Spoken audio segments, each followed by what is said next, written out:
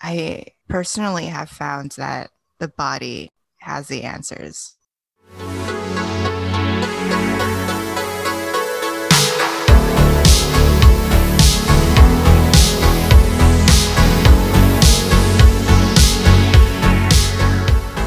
Hello, and welcome to Reclaim Your Radiance, a podcast where we discuss the most intimate parts of the human experience. Let's take a deep dive into self-love, sexual pleasure, and absolutely everything in between. I'm your host, Chris Hall, and each week we will be joined by one fabulous friend, and sometimes that friend will just be me, to talk about how we can all become our most radiant selves. Are you ready? Let's get to it.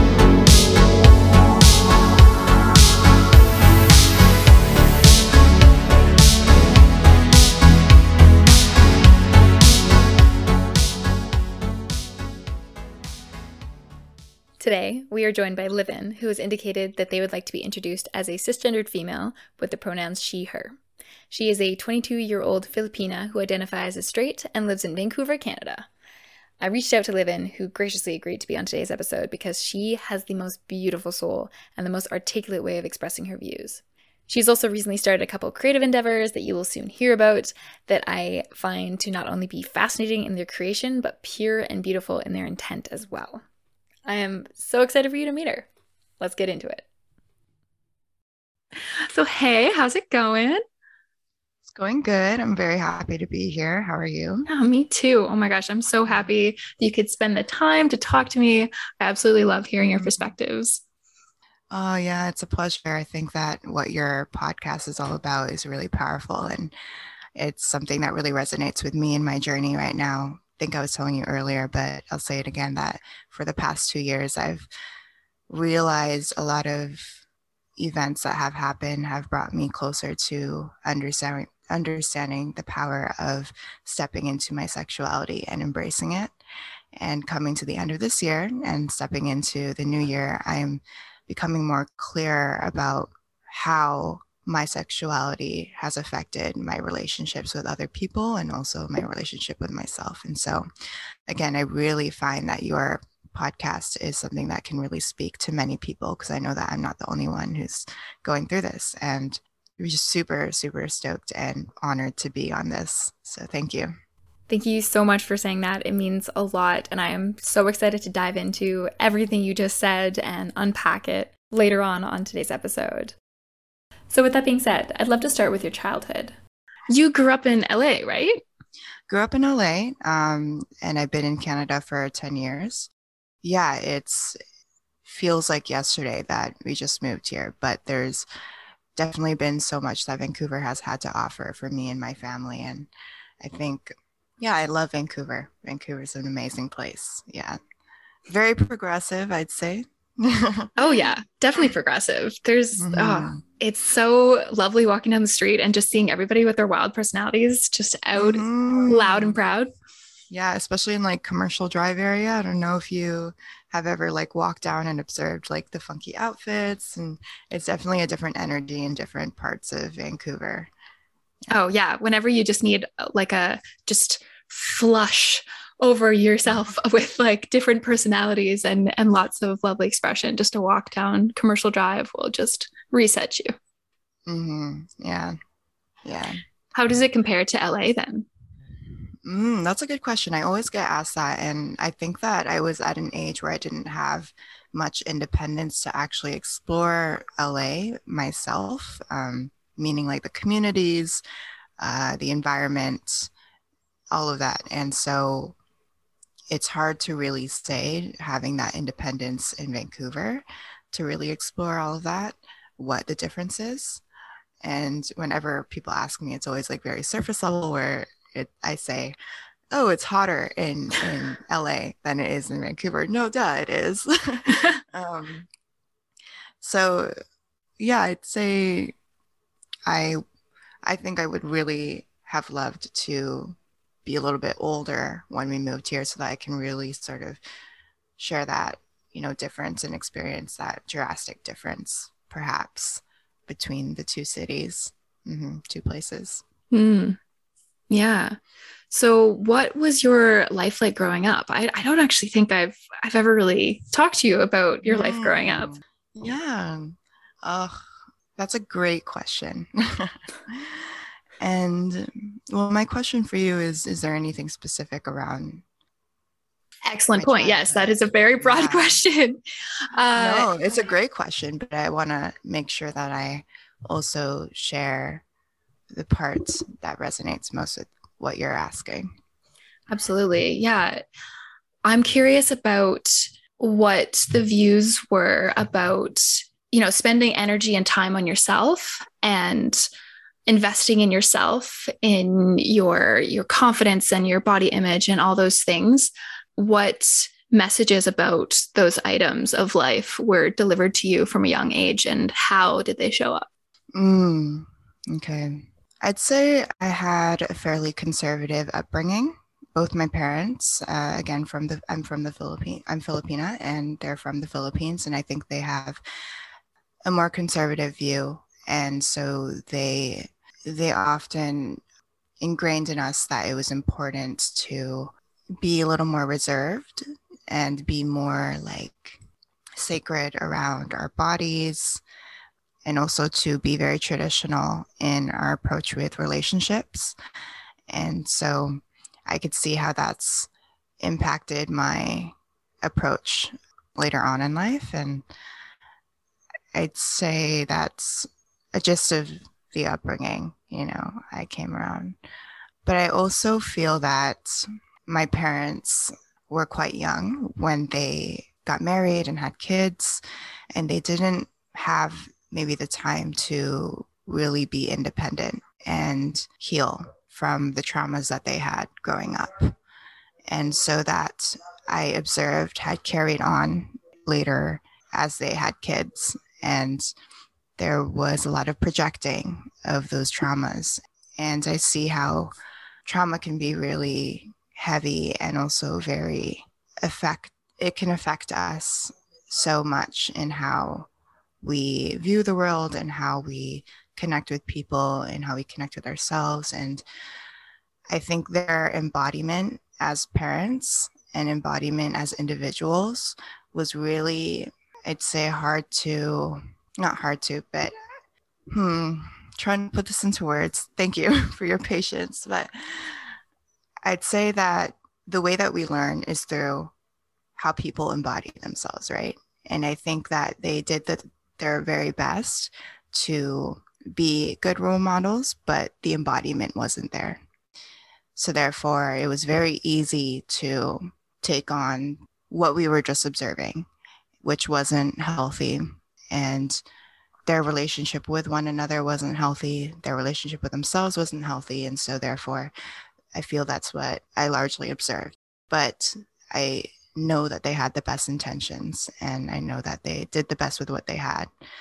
But I can see where it all stems from, and can also come in with compassion, but also understand that that compassion also comes with an agreement with myself to make sure that I embody the, person that I want to be, and the things that I don't want to be, observing them. So, yeah.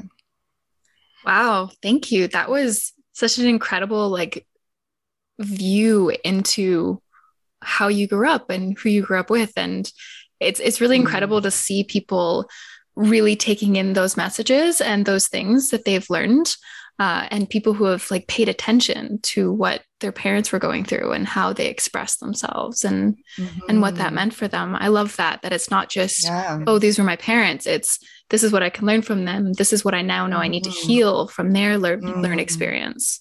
Yeah. And I'm sure that you've had maybe a similar experience as well, like learning from your parents and also coming in with compassion, because a really touching thing that you've done was ask me to write letters for your mom. And I think that's very compassionate of you to understand that she's going through some loneliness or some struggles, whatever it may be, and that you'd like to offer some sort of comfort or support for her. And that was really touching. I saw that and I was like, wow, yeah. I mean, that's the best Christmas gift I can give my mom, is a monthly letter written by you every month. Yeah. I'm happy to do that. Yes. Yeah. And for all of you who are confused why my friend is writing to my mother, we'll explain this Oh. later. But Yes, we will. yeah, no, I got a really unique experience growing up of kind of Mm, seeing my parents both individually because they got divorced mm, when I was around 10. And then mm, once I was 16, I was in the house alone with both of them, like each in mm. their own individual homes. Um, Okay. yeah. And so it was just the two of us in both senses, right? It was 1 week with my dad, 1 week with my mom. And so there was this constant cycle of kind of Mm, comparing how they live their lives and taking in the pieces that I wanted for myself and kind of deciding mm. not to pick up the pieces I didn't want. Wow, I find really powerful that you were able to identify like this is something that I don't want to take in for myself, and this is something I do.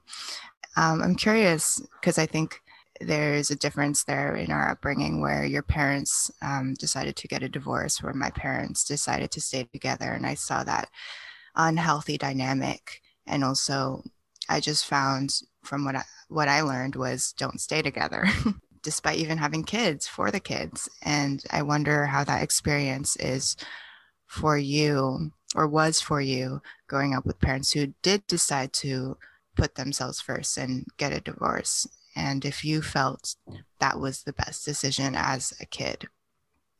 Yeah. I it's really funny that everybody thinks that you're going to pick up what your parents gave you, right? In terms of like, oh, they got divorced, so you don't believe in marriage, do you? Right? I actually had somebody ask me Mm. that later in life. They fully thought that I didn't believe in marriage because how could I if my parents got divorced? And I was like, that Mm. relationship didn't fail, it just ended, right? There's Mm. such a Right. distinction between that, right? It Mm. it can't have failed. You had children. You had me. Like I'm pretty happy that that happened, even if Mm. my parents were probably not the right people for each other. Those choices were made, and that love was had, and it resulted in two new human beings. Mm. And so I guess it is that I learned to see that they're choosing themselves, but ultimately, yeah, it just taught me to live life for yourself, and that we were fine as kids. We were absolutely fine with our parents Mm. the way that they chose to live their lives after a certain point, and that they couldn't Mm. live them together. And Mm. yeah, it just kind of taught me to do what's best and right for me. Mm. Wow, yeah. That's maybe a little something that you've taken away that you can really say, yeah, I can find this useful for myself. But of course, there are other things that you were like, okay, don't want to take that away. Yes, Yeah. and I won't get into them, but yes, there were definitely things that I saw of my parents' lives that I Mm. went, okay, that's what works for you. That's what you're doing. I'm gonna not do that. Or there's also the intense corrective, like I'm gonna do the opposite of that, right? There's like I'm The gonna step, rebellious. yes, the rebellion against the parents. Oh, for sure, for sure. Yeah. So how Yeah. old were your parents when they had you then? Because you're now 22 and you're talking from such a mature lens of looking at them as if like they haven't had this chance to heal yet and that they hadn't Mm. really had time by themselves. Yeah, I think I'm just connecting with that through my observation of seeing people around me who've gone through their 20s and also being in my 20s. I think understanding that you're not fully developed, even though society says you should be a certain way at like 24, 25, or whatever. And knowing this, I can see for them having gotten married, I think at 20 something, early 20s, 21, 22 maybe, and then Mm-hmm. having a kid at 24, maybe that is traditionally old or maybe that's normal, but this also just makes me so grateful to be living in this time where, a lot of people are delaying that marriage and delaying that having a kid, and really taking the 20s or whatever age to spend time inward or outward or wherever they choose to for themselves. And yeah, I think that's a contributing factor to how things came about in their parenting and in their relationship. was just that time that they didn't have for themselves. Absolutely. I think it's such a good choice to really get to know yourself first. And I mean, now that we've just had generations upon generations of ancestral trauma that everyone is now discovering is so real and so able to be unpacked, right? And able to be healed. Yeah. Yeah, definitely. I think that's why it's so important to do the work, do that inner work, because I think people are, when they come into this world, they're already going to be dealing with the traumas of the external world around them.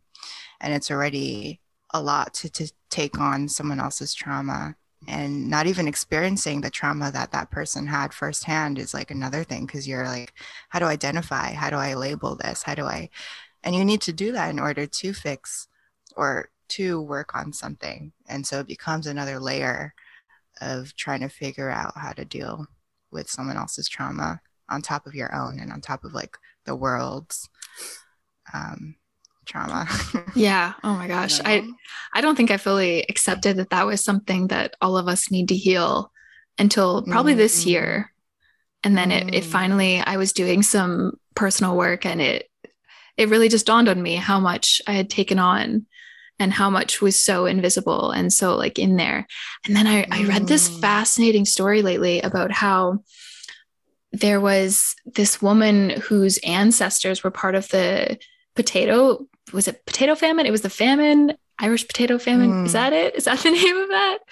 But anyways, right. Yeah, right. I mean, so her family went through a famine, and she was still getting the physical response and the physical impacts of that famine in her body. Like physically, like she couldn't digest or hold in any of her food properly. And she just had like all this like gut trouble. Right. And then she worked on like the trauma from like an ancestral healing standpoint. And that's what finally got her able to digest her food. Whoa. Right. So whatever happening, mentally is affecting you biologically. And also like the root of her problem was coming from ancestral trauma, which is insane because we don't realize that we're taking it on, because we think that whatever is just happening directly in front of us or in our lives but it's also happening in our lives, and it is somewhat happening directly, which is why we're affected by it. Yes. But it was something about how the environmental factors can shape your DNA, and then you can pass that along. So you can actually change. Okay, maybe don't take this as like a scientific word for word, but you can change your DNA based on your environmental factors, because you kind of change the expression of it. So like your DNA code that you've been given by like your parents and your ancestors is kind of just a blueprint, and then you really make your own fortune from that kind of thing. Yeah. But so the environmental factors that influenced your ancestors will then influence you as well. Wow. Crazy. That's crazy. What's the name of this book? Well, the book itself is actually called Sound Medicine. Oh, okay. Yeah. So it's all about sound medicine, but it was talking about how you can heal this type of trauma through sound medicine.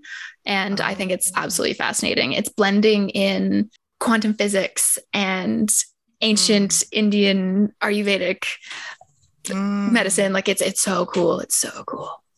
Yeah. Wow. Okay. I have so many books, and I feel like I will add that. I feel like it, not guaranteed.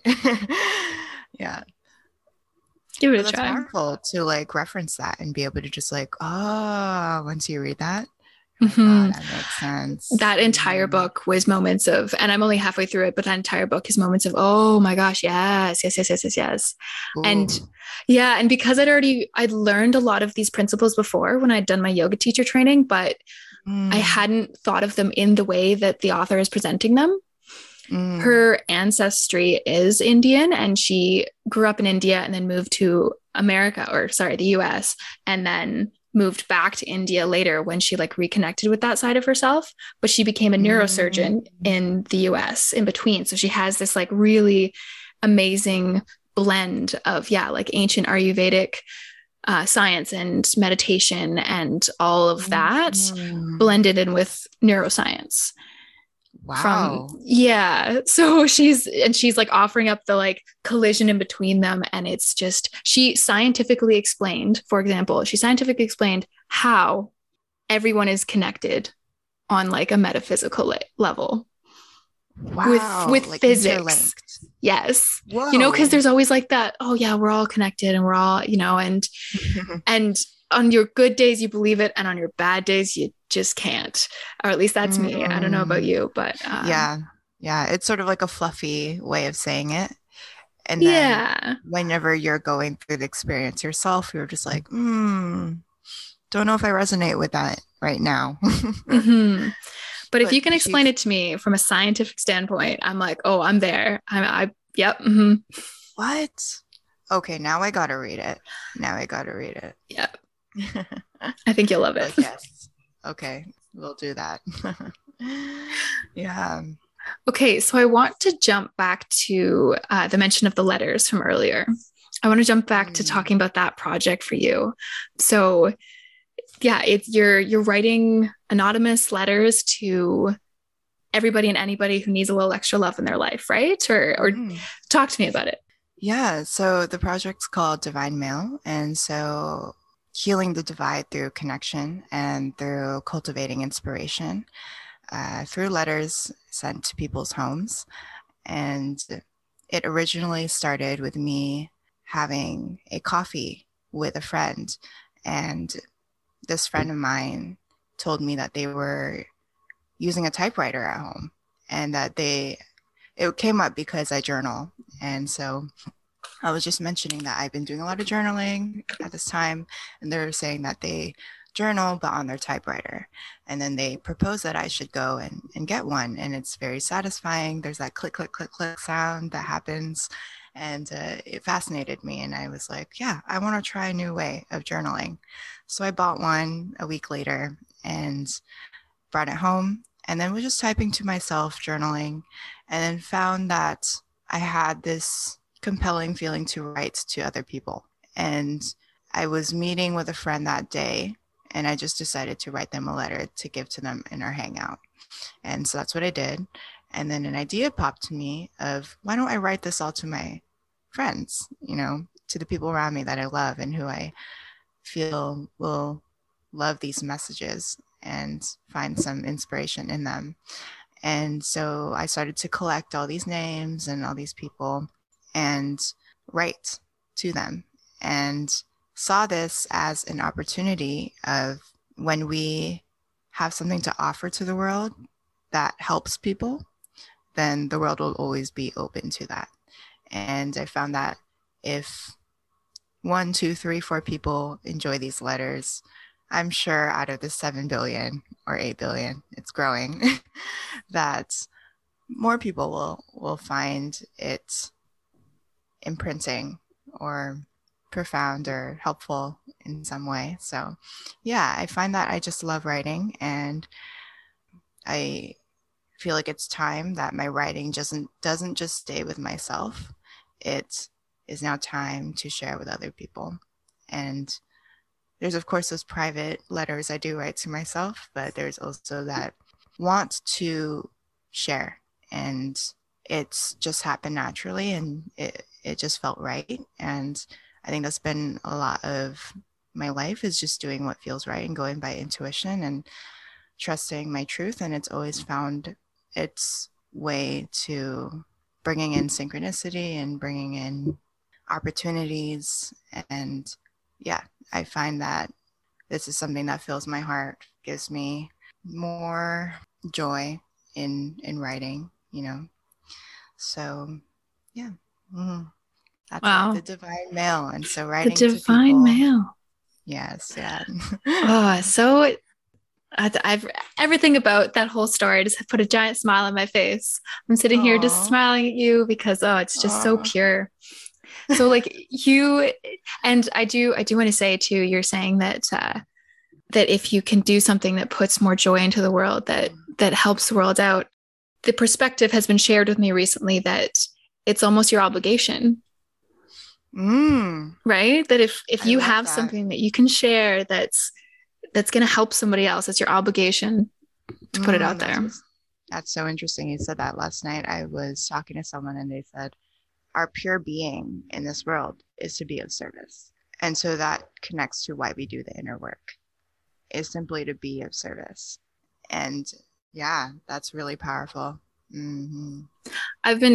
I've also been told that your only job in this world is to heal yourself and to do that work.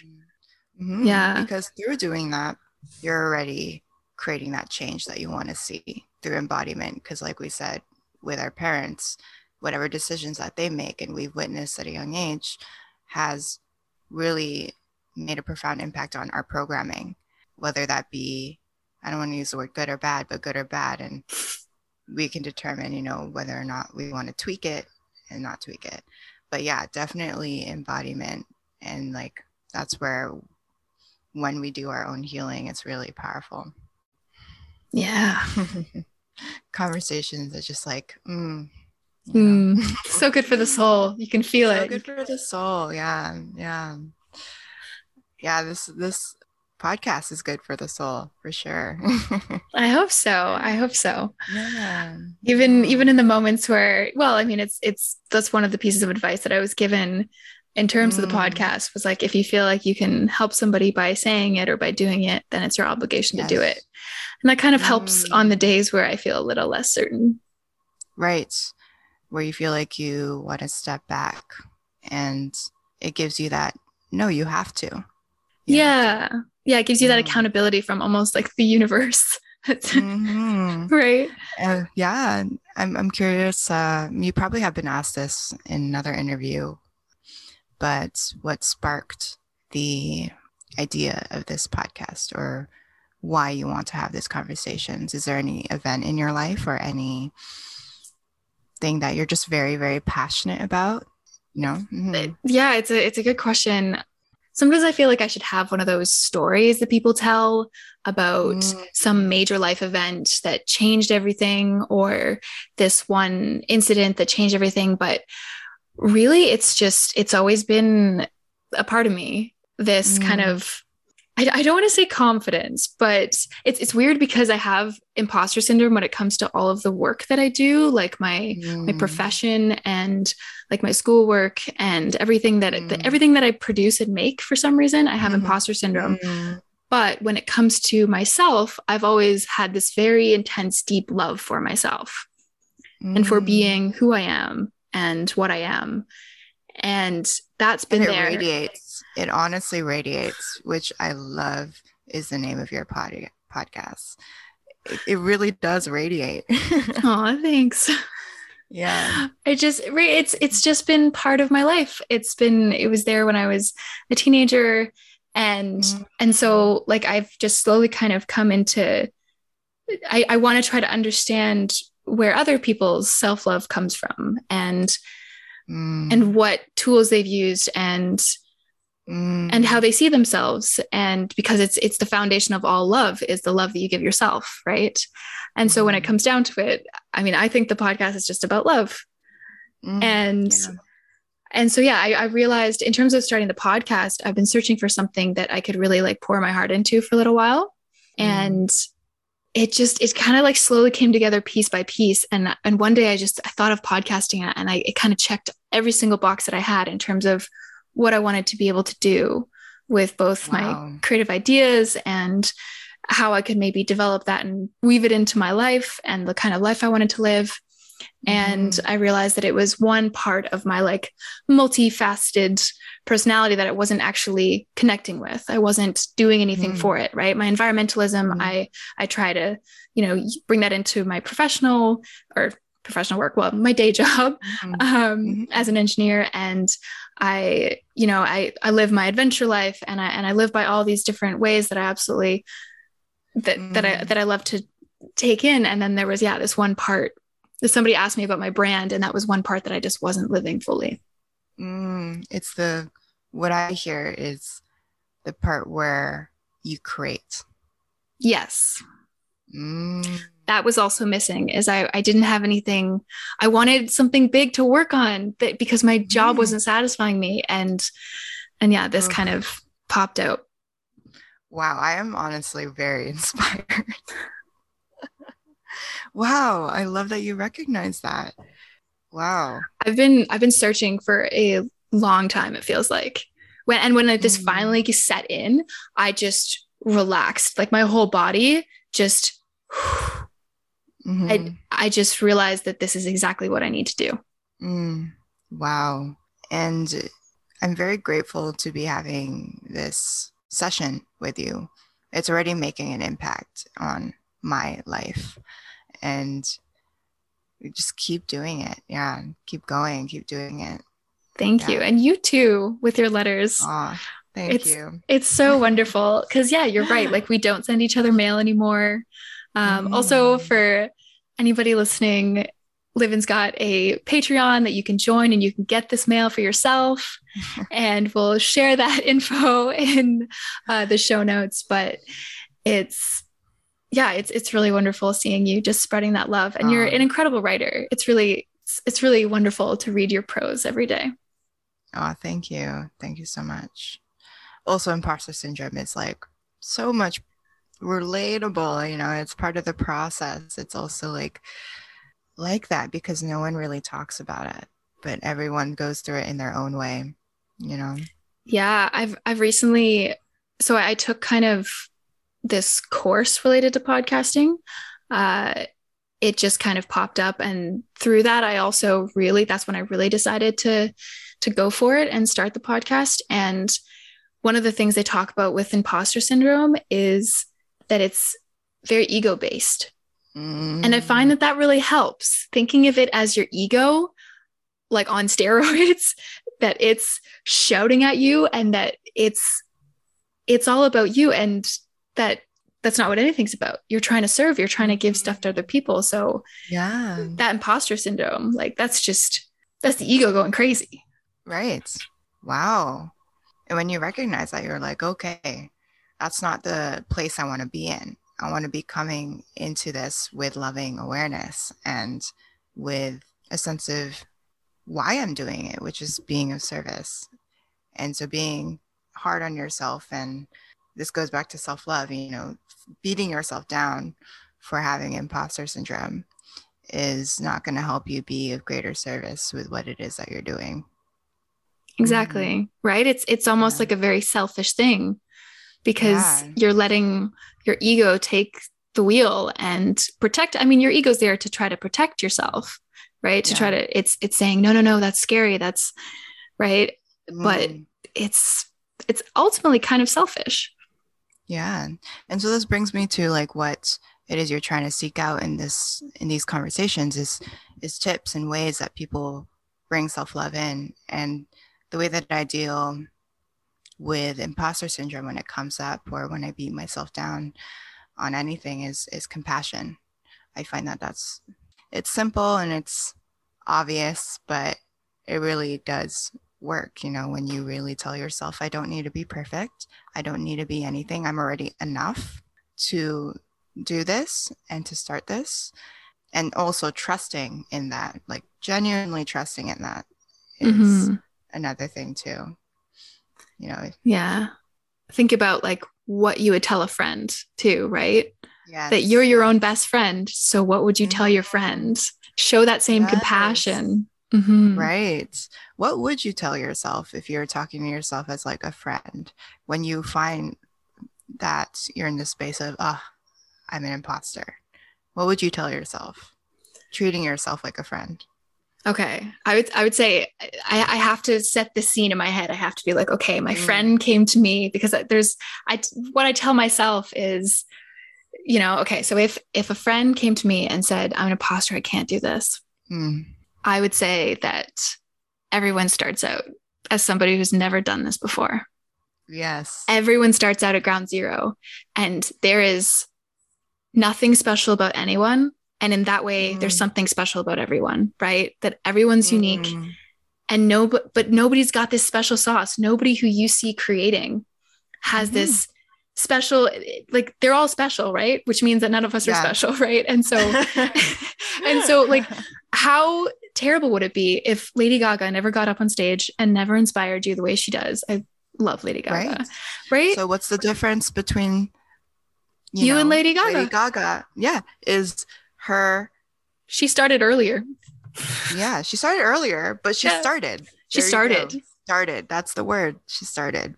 And how did she start? She believed in herself. And she kept going.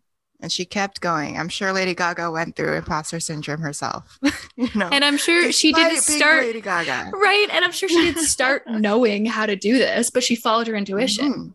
Right. There's that intuition piece in there too. You mentioned you like really follow it. How do you like recognize intuition versus anxiety? Okay. Oof. Whoa, that question.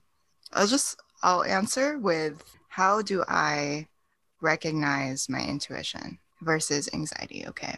I'll start with when that comes in, the feeling of being nervous about something or fearful of something.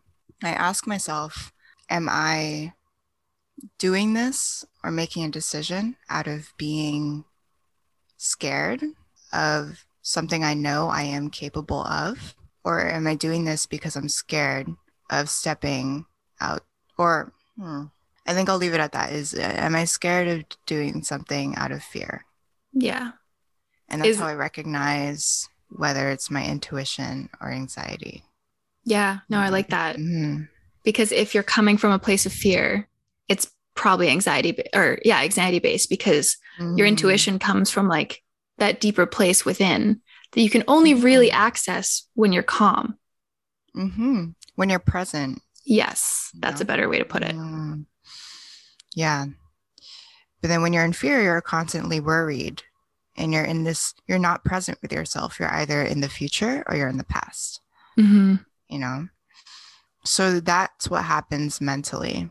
But as you know, I've been dancing a lot, like going back into it. And it just happened, like one of those things that happened naturally. And I found myself, as I listened more to my body, I started to want to move and I just couldn't help it. And when we cannot find the words or the answers to certain things, I personally have found that the body has the answers. And it's how we find that is tapping into how it feels.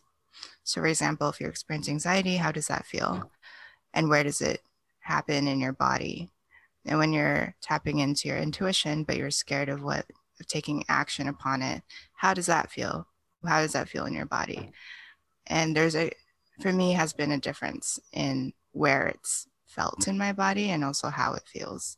And so being aware of that has been very helpful. Yeah. Yeah. Wow, that's pretty powerful. Because all your emotions manifest physically in your body if you're like in tune enough to really listen to where that is. Definitely. Been a huge lesson is listen to your body. I've been in situations where my body has said everything right from the start, but I didn't trust it. And it's really taught me to listen to that. Listen to how it feels. What is it telling you? Yeah, I recently heard that and it makes complete sense once you think back on your experiences, but it didn't quite click for me that your body experiences emotions first. Before your mind comprehends them, your body experiences them. Right? Like even you start crying and you don't know why yet. And it takes you sometimes a couple minutes, sometimes a couple hours. And with something that you've never experienced, right? Like I went through something pretty scary a couple weeks ago. Well, it was a huge growth moment and my body felt it first. And to the point where it took a couple of days for me to catch up in my mind and to really unpack and go, oh, that's what happened. That's where that pain came from. And then I had to start to unpack it from there. Oof. Wow. That must have been hard to encounter at first. But it was kind of beautiful too, because it was just such raw emotion. Like, even though I was screaming, I was crying, but there was just, I know this sounds a little bit like, and I'm not trying to be like, it was almost beautiful thinking about it in retrospect because it was just such pure emotion. And it was just that it's just being alive, right? And Yeah. it was grief, but the grief came from a place of love, right? Because to me, they're kind of mirrors that when you experience great love, you also can experience great grief if that love is somehow affected or taken away from you, right? Like if something happens with that love, that mirror happens. So to love greatly means you also have to be willing to grieve greatly, right? Yeah, And definitely. yeah, so it was that immediate sense of grief coming from a place that I couldn't recognize because I'd never felt that before. I'd never been in this situation, experienced this thing. And so that, Mm, oh my gosh, it was, yeah, thinking back, it was kind of beautiful, even though it's a little obviously painful. wow. Wow. That was just absolutely powerful. But also, I had a conversation yesterday around this exact thing. And they said that I am so grateful to be going through pain because it helps me to feel love at a greater level. And that's what I'm taking away from what you said is that connection between the two. And that's why I love that raw emotion, love whatever it is you're going through and embrace it. And that's, we genuinely do love feelings of grief and we do love anger, pain, all of that. It's just a matter of that we have been told that it's uncomfortable and that we shouldn't feel it. And so recognizing it's more discomfort and seeing that we actually do love that feeling that's actually happening for us. It's like, wow, which is what you went through. You're like this, wow. Yeah, it's feeling joy about emotions, right? It doesn't have to be the Mm-hmm. emotion of joy. It's just feeling joy that you're experiencing emotion. Because what's more human than that, right? Mm-hmm. Yeah. I, Thanks for sharing that. yeah, you're welcome. Thanks for bringing it out. Yeah. Sometimes I kind of look at it like a wave, and that like if you wanted to, you can stay kind of at like a very shallow wave, like your peaks and valleys are going to be very like, they're not going to be too different from one another. But the thing is that they have to be equal and opposite. So if you're going to experience great joys and great triumphs, you're also, I think, going to have to experience great dips. And I think that they're always going to be reciprocal to one another. They're always going to be equal and opposite. And I don't know, I don't really have a theory as to why that is, but that's what I've seen in life. Mm, wow. Now that's something to take with me and observe when I do experience great love and great grief is like the equivalence between that. Yeah, I think some people are potentially afraid of either sides of those extremes, right? And so people Mm, sometimes tend to stay in that safe zone in the middle. So if they don't mm, feel intense love, they'll never feel intense grief. And if mm, because you have to be strong enough and willing to experience those dips to be able to mm, then experience those highs. mm. You have to be strong enough. You have to be resilient in a sense Yes. in facing that. Brave, sorry, is what comes to mind. Brave. There you go. Yeah. Mm. It does take bravery or courage to be like, yes, I will experience this, even if I'm uncertain about where it will take me or Yeah. how I will be affected by it. It's like surrendering, to Yeah. it. Yeah. Surrender to that But roller with, coaster, baby. It's coming either yeah, way. yeah, surrender, but with groundedness. Surrender with Yes. groundedness. Yes. Yeah. Because also there, I see the other side of it. you know. Yes. Yes. That then you can just, right? Like the difference between trying to, or not trying to, but manifesting and having goals and having like a purposeful kind of flow versus Mhm. just flowing. Yes. Mm-hmm. So you mentioned your dancing, your Mm. ecstatic dance that you've been sharing, and you've kind of found that way back to movement. What is that? What have you been noticing in your life has been changing because of that, bringing movement Mm. back in? Mm. Confidence. Confidence and embracing what I truly am in any moment. And how that connects is when I'm dancing, I'm very present with my body and I'm very confident in how I move. And I notice this with other dancers too. I'd like to also give a shout out to two people who had very much inspired me or opened the doors to dance again. And it was just simply through watching them. And their names are Marco Accessar and also Joshua Oncall. And they, at the same time, they don't know each other, but they both happened to start inviting me to their dance events, like around the same time, which was September. And I just started to go and see and witness the confidence that they have in their body when they move and how present they are. It's like, I don't think there could be an earthquake and they'll be taken away from their dance. They're so intertwined into it. And now I see how that feels. And now I can say that I experienced that myself, is confidence. And also going back to what we were talking about, listening to our body, I think that's been a huge thing. So yeah, that's been a few things that's come up for me. I'm still on the journey. I think there's still a little more to uncover. But now I'm working or noticing my voice and how I'm struggling a little bit with that. I'm struggling to exercise not to be silent. And so that's where my journey is right now. And yeah. In touch with your body and moving on to your voice. Mm-hmm. I love it. Yeah. I love that the first word out of your mouth was just confidence. That's what has brought me. And I love that. Because that's also, mm-hmm. Go ahead. Oh, I mean, that's completely true, right? It links you, and like dancing is just so primal, right? There must be a reason why we've been doing it for thousands upon thousands of years. Yeah. Right. And just letting your body move exactly the way it's asking to be moved. There's there's that almost sense of like immediate gratification too, that it's like you wanted to move this way and your body goes, yes. And you wanted to move this way and your body goes, yes, again. Right. And it's just like this constant approval from all your senses.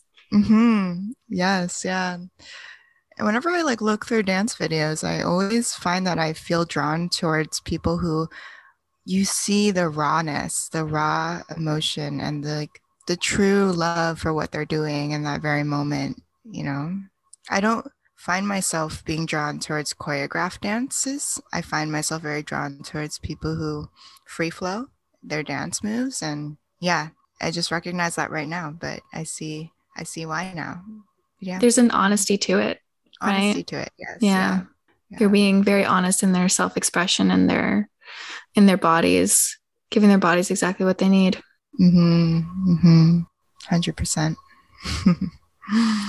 So you mentioned at the very beginning of our chat, like even before we introduced you, you mentioned that over the past 2 years, so I'm assuming that 2-year block is like COVID times, as we're coming up on 2 years. Yeah.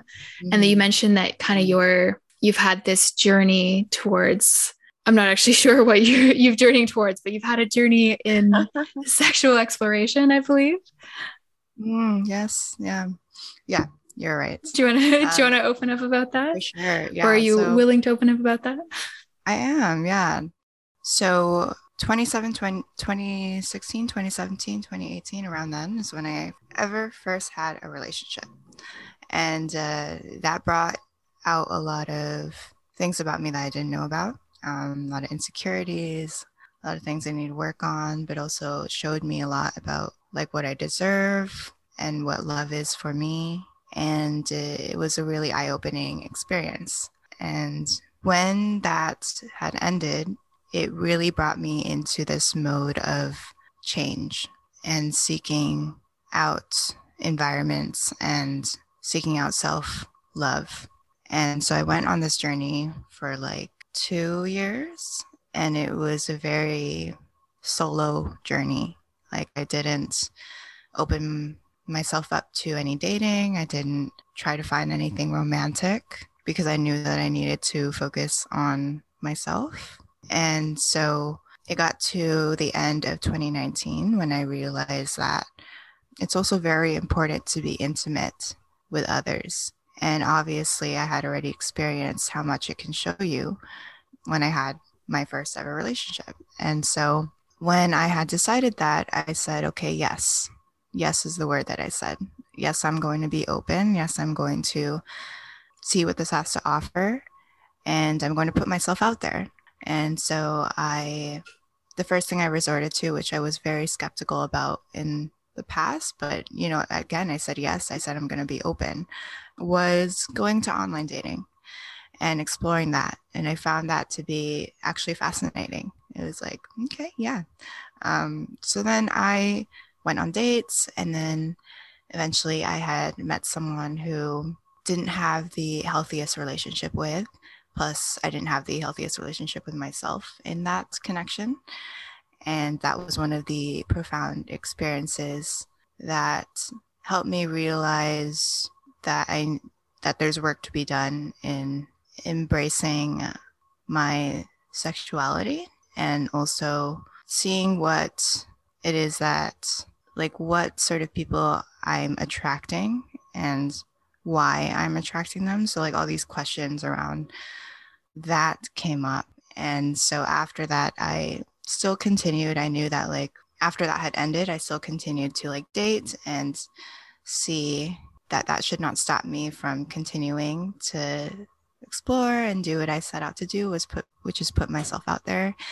And then I noticed just a repetition of the same people I was attracting, and this realization came to me last week, which was the relationships I was attracting was a reflection of my parents. I thought it was like my relationship with myself, because I was, at a young age, I learned to suppress my feelings, and I became very much in my avoidant side.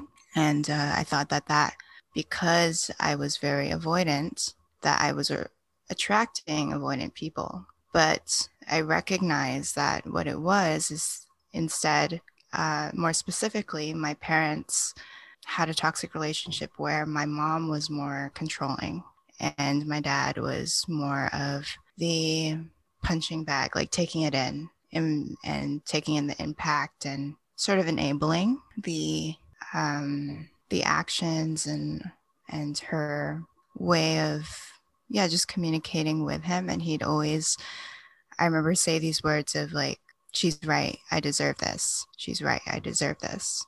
Despite like there being very, very dark moments between them, and just seeing like, how can you take that is what always came into my mind. It's like, how can you accept that? How can you say that you deserve that? I don't think anyone who, yeah, goes through something like that should take that in and accept it.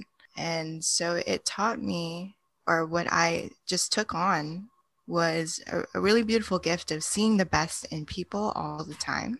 But also, I see how when I was attracting all these avoidant people in the past few years, I was seeing the best in them and kept pushing for that, and empathizing with it.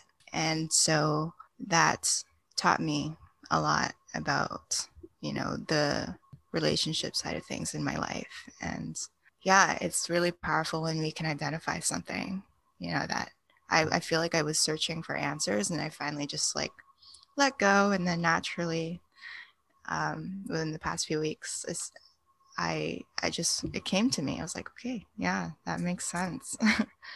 Yeah. Yeah. Thank you so much for sharing that.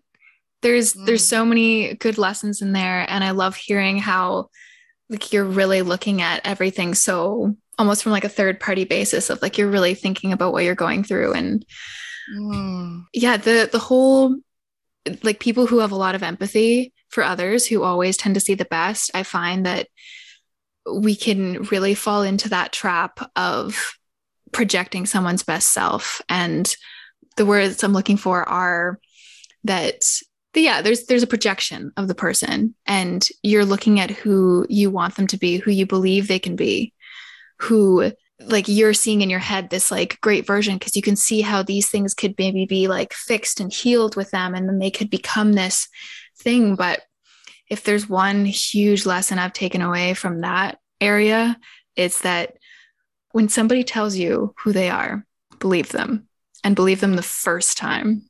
100%. Right? Yeah. Yeah. Another thing that came up is like, we become so accepting of what has been done wrong to us especially when we've learned to love our abuser. That's a strong word, but I'm not, again, I'm exercising my voice and I'm not going to be silent. I'm also going to just acknowledge, like, when you learn to accept someone who's done you wrong, you've become so deeply ingrained to not even see how you're doing that in small ways, you know? And you don't see anything wrong in it, too. That's the thing, you know?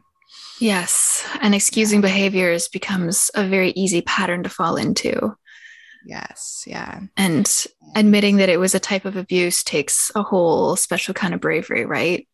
No matter what type of abuse it was, if it was emotional or physical or like anything on the spectrum of abuse, like just being able to call it that takes so much of the pressure off, but also is really scary to do, because then you go through like the cycle of shame of that this abuse happened to you and how did you let it happen to you? And yeah. Right. Yeah.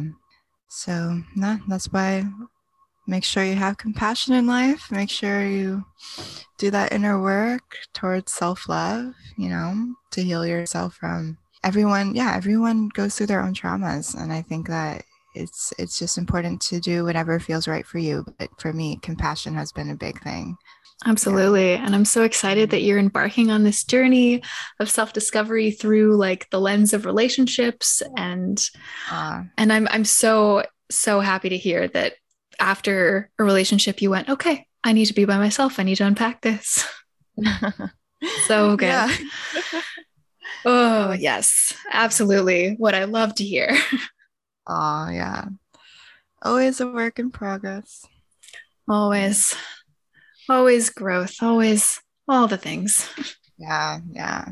Thank you so much. Again, I really appreciate this conversation and just holding space for whatever came up. Yes. Oh my gosh, it's been absolutely wonderful. Thank you so much for your time and for all your wise words and for your gentle soul. Oh, yes. My pure, gentle soul.